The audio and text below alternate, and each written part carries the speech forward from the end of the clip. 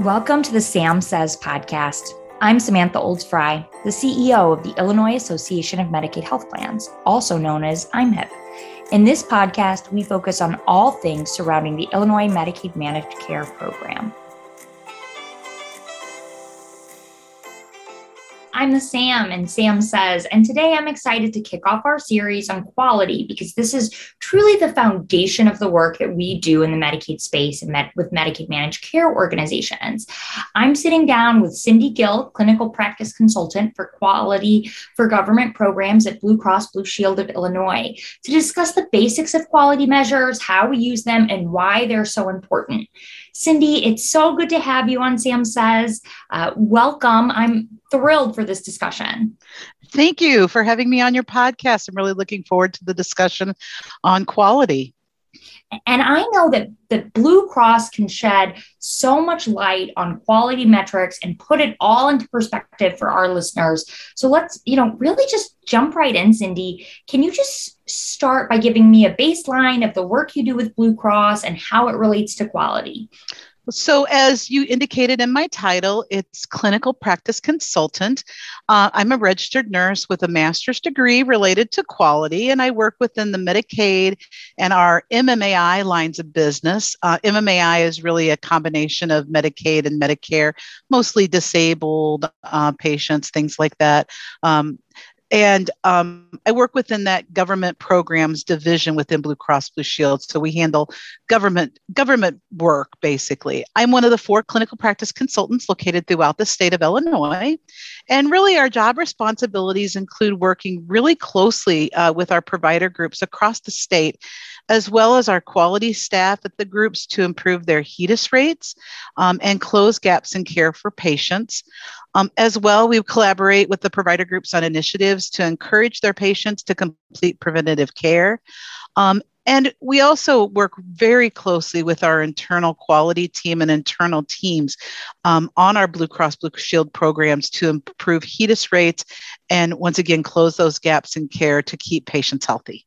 I love that description and the realization that there's a team out there, and a team at Blue Cross, but a team at all of the plans, working with providers sort of to do this work, to talk about HEDIS, something that especially as we when we say government programs, we're talking Medicaid, Medicare, Medicaid, dual products.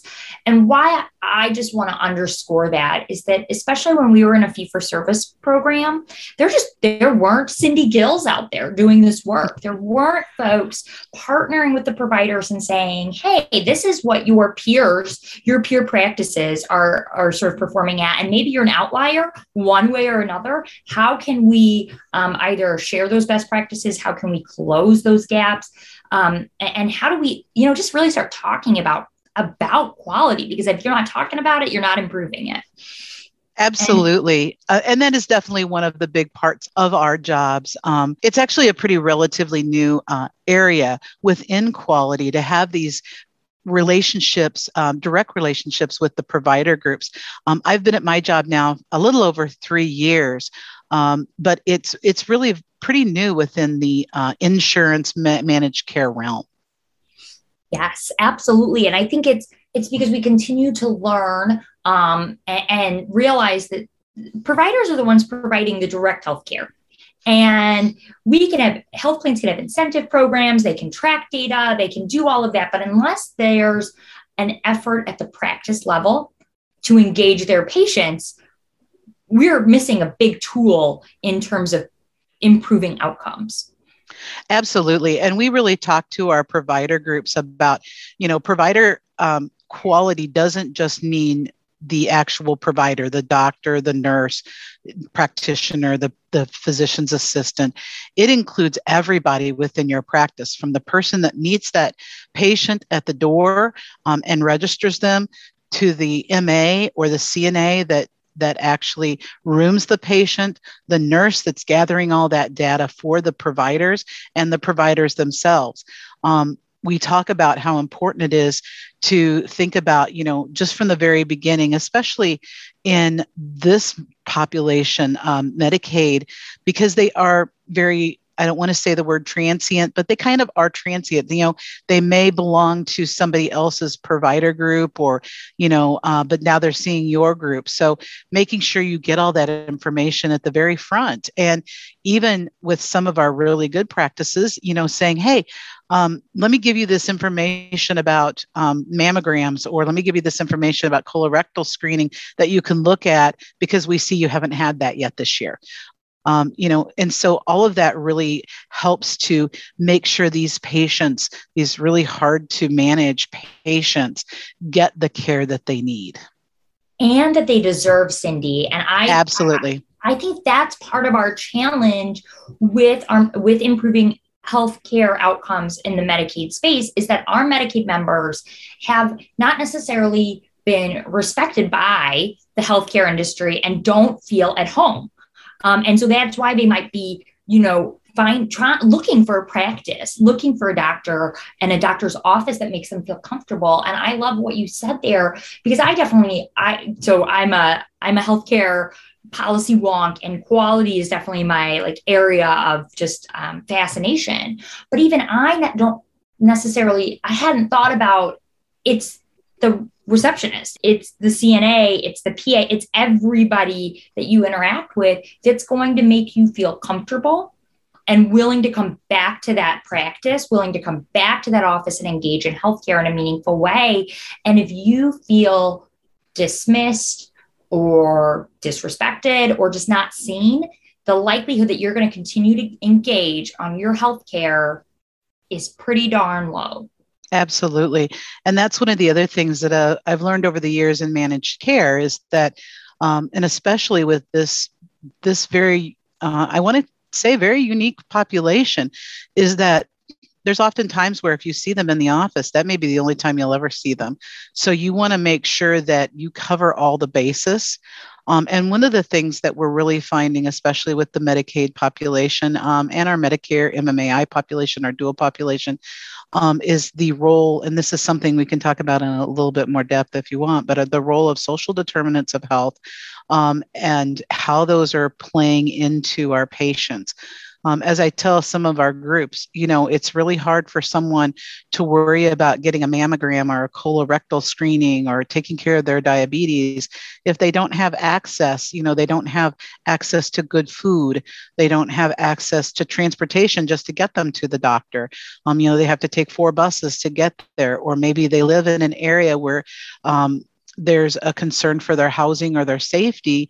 They're more concerned about that and making sure that they stay safe than they are about getting that breast cancer screening.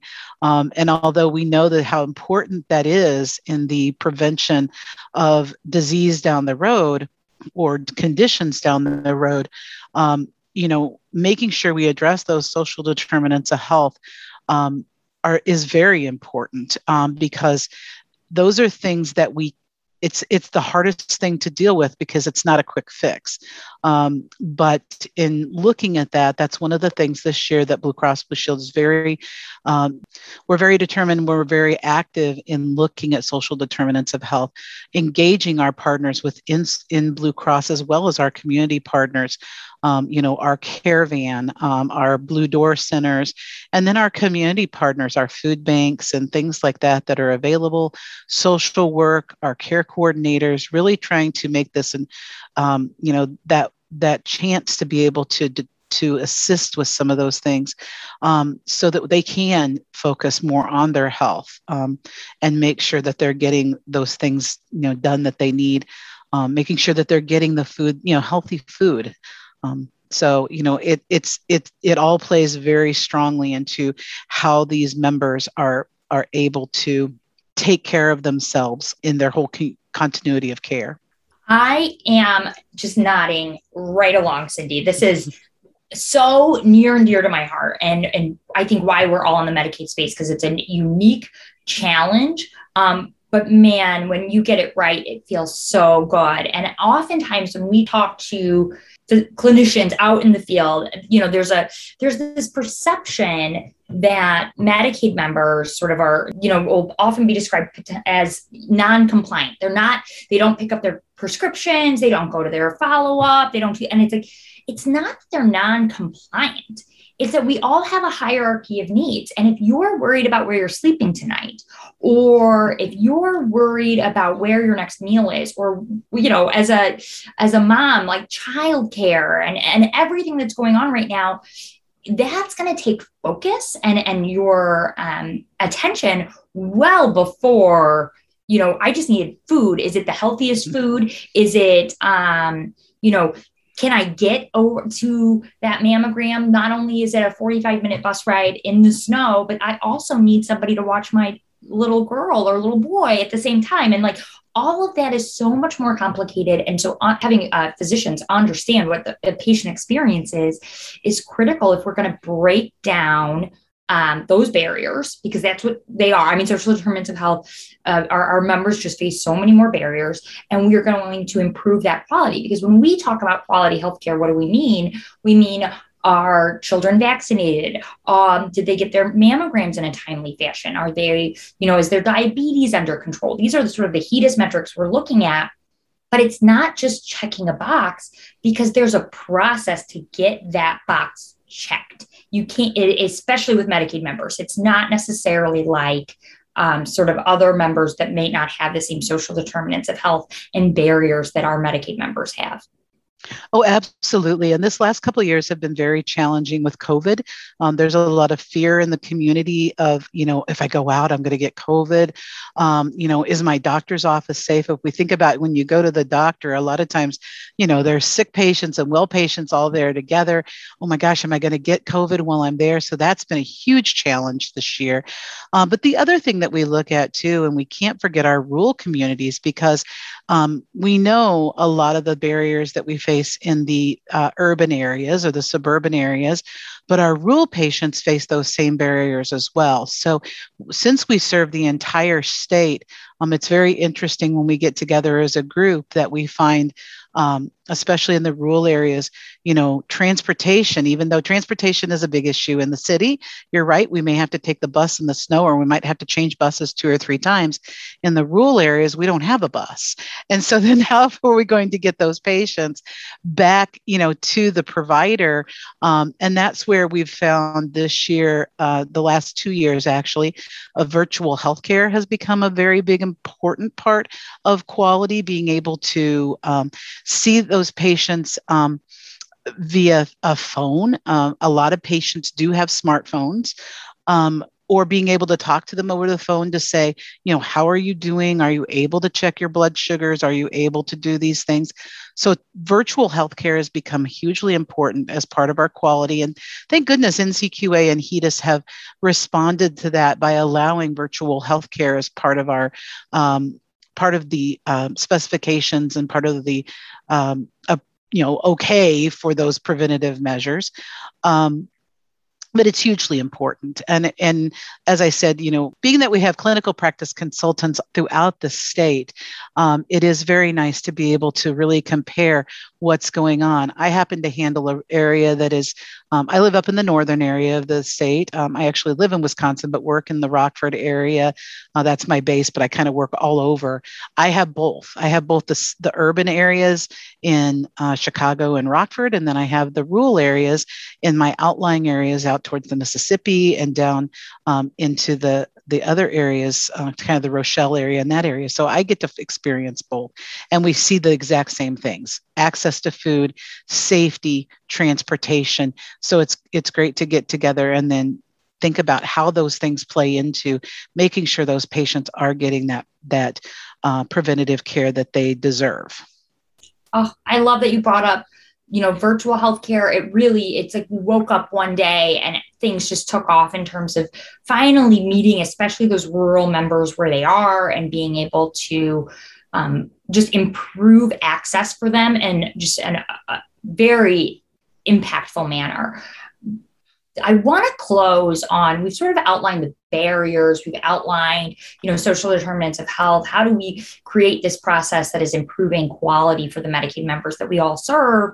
What are some of the solutions that Blue Cross is currently engaged in that you could highlight? I know you've already sort of talked about them briefly, but what sort of makes you so excited for this year? So we are working really closely with our Caravan and our Blue Door neighborhood centers in the Chicagoland, and also our Caravan in our more rural areas down south, Springfield area and the Rockford, northern Illinois area, is really able to bring a lot of information. We have patient advocates as well as patient educators that go out and do things to be able to give them information about their healthcare, as well as we're able to bring them things like food boxes, immunizations. They're also involved very highly in our baby showers. Our baby showers is something that's a great event to where we actually bring out providers to be able to talk to prenatal women and women who are thinking about getting pregnant, to talk to them about things like breastfeeding or even if they aren't going to breastfeed, how, formula, what type of formula are out there. And they are able to get goodie bags, raffle items such as car seats, pack and plays, diapers, breast pumps. It's a great day. So our baby showers are a very exciting event. We have them. There's going to be one in the Rockford area. Believe we're going to do in the Peoria area. So really throughout the state.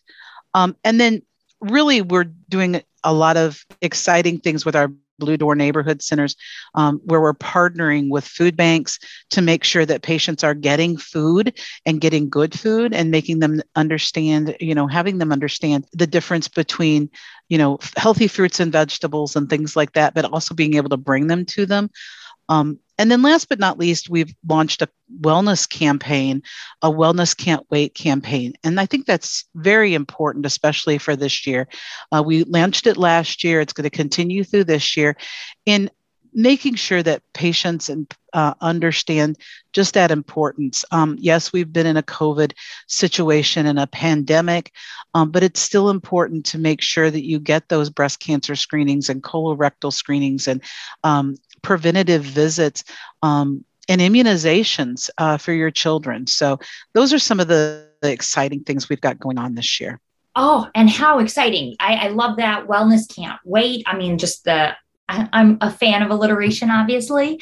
And then what I also love about what Blue Cross does, especially with your Blue Door neighborhood centers and your Caravan, is it's about the community. You don't have to be a Blue Cross Blue Shield member. It's about improving the healthcare of the community and the state at large. And that's why I love working, with Blue Cross and with the Medicaid health plans, is oftentimes it's that public health approach, not that just individual approach. And I do think that when we sort of focus on that bigger picture and on the community as a whole, that's where you can see some real outcomes. And Cindy, I could talk to you all day, and I definitely want to have you come back and talk more about quality at some point. But I just want to thank you for today's important discussion, and just really the work that you do improving health across our state. And so, thank you so much. To learn more about what IMHIP is doing and to listen to other interesting podcasts like this one today, we encourage you to visit our website at imhip.net. And of course, don't forget to like and follow us on Facebook, LinkedIn, and Twitter. I'm Samantha Olds-Fry, the Sam and Sam Says. Thanks for joining us. And until next time, be well and stay safe.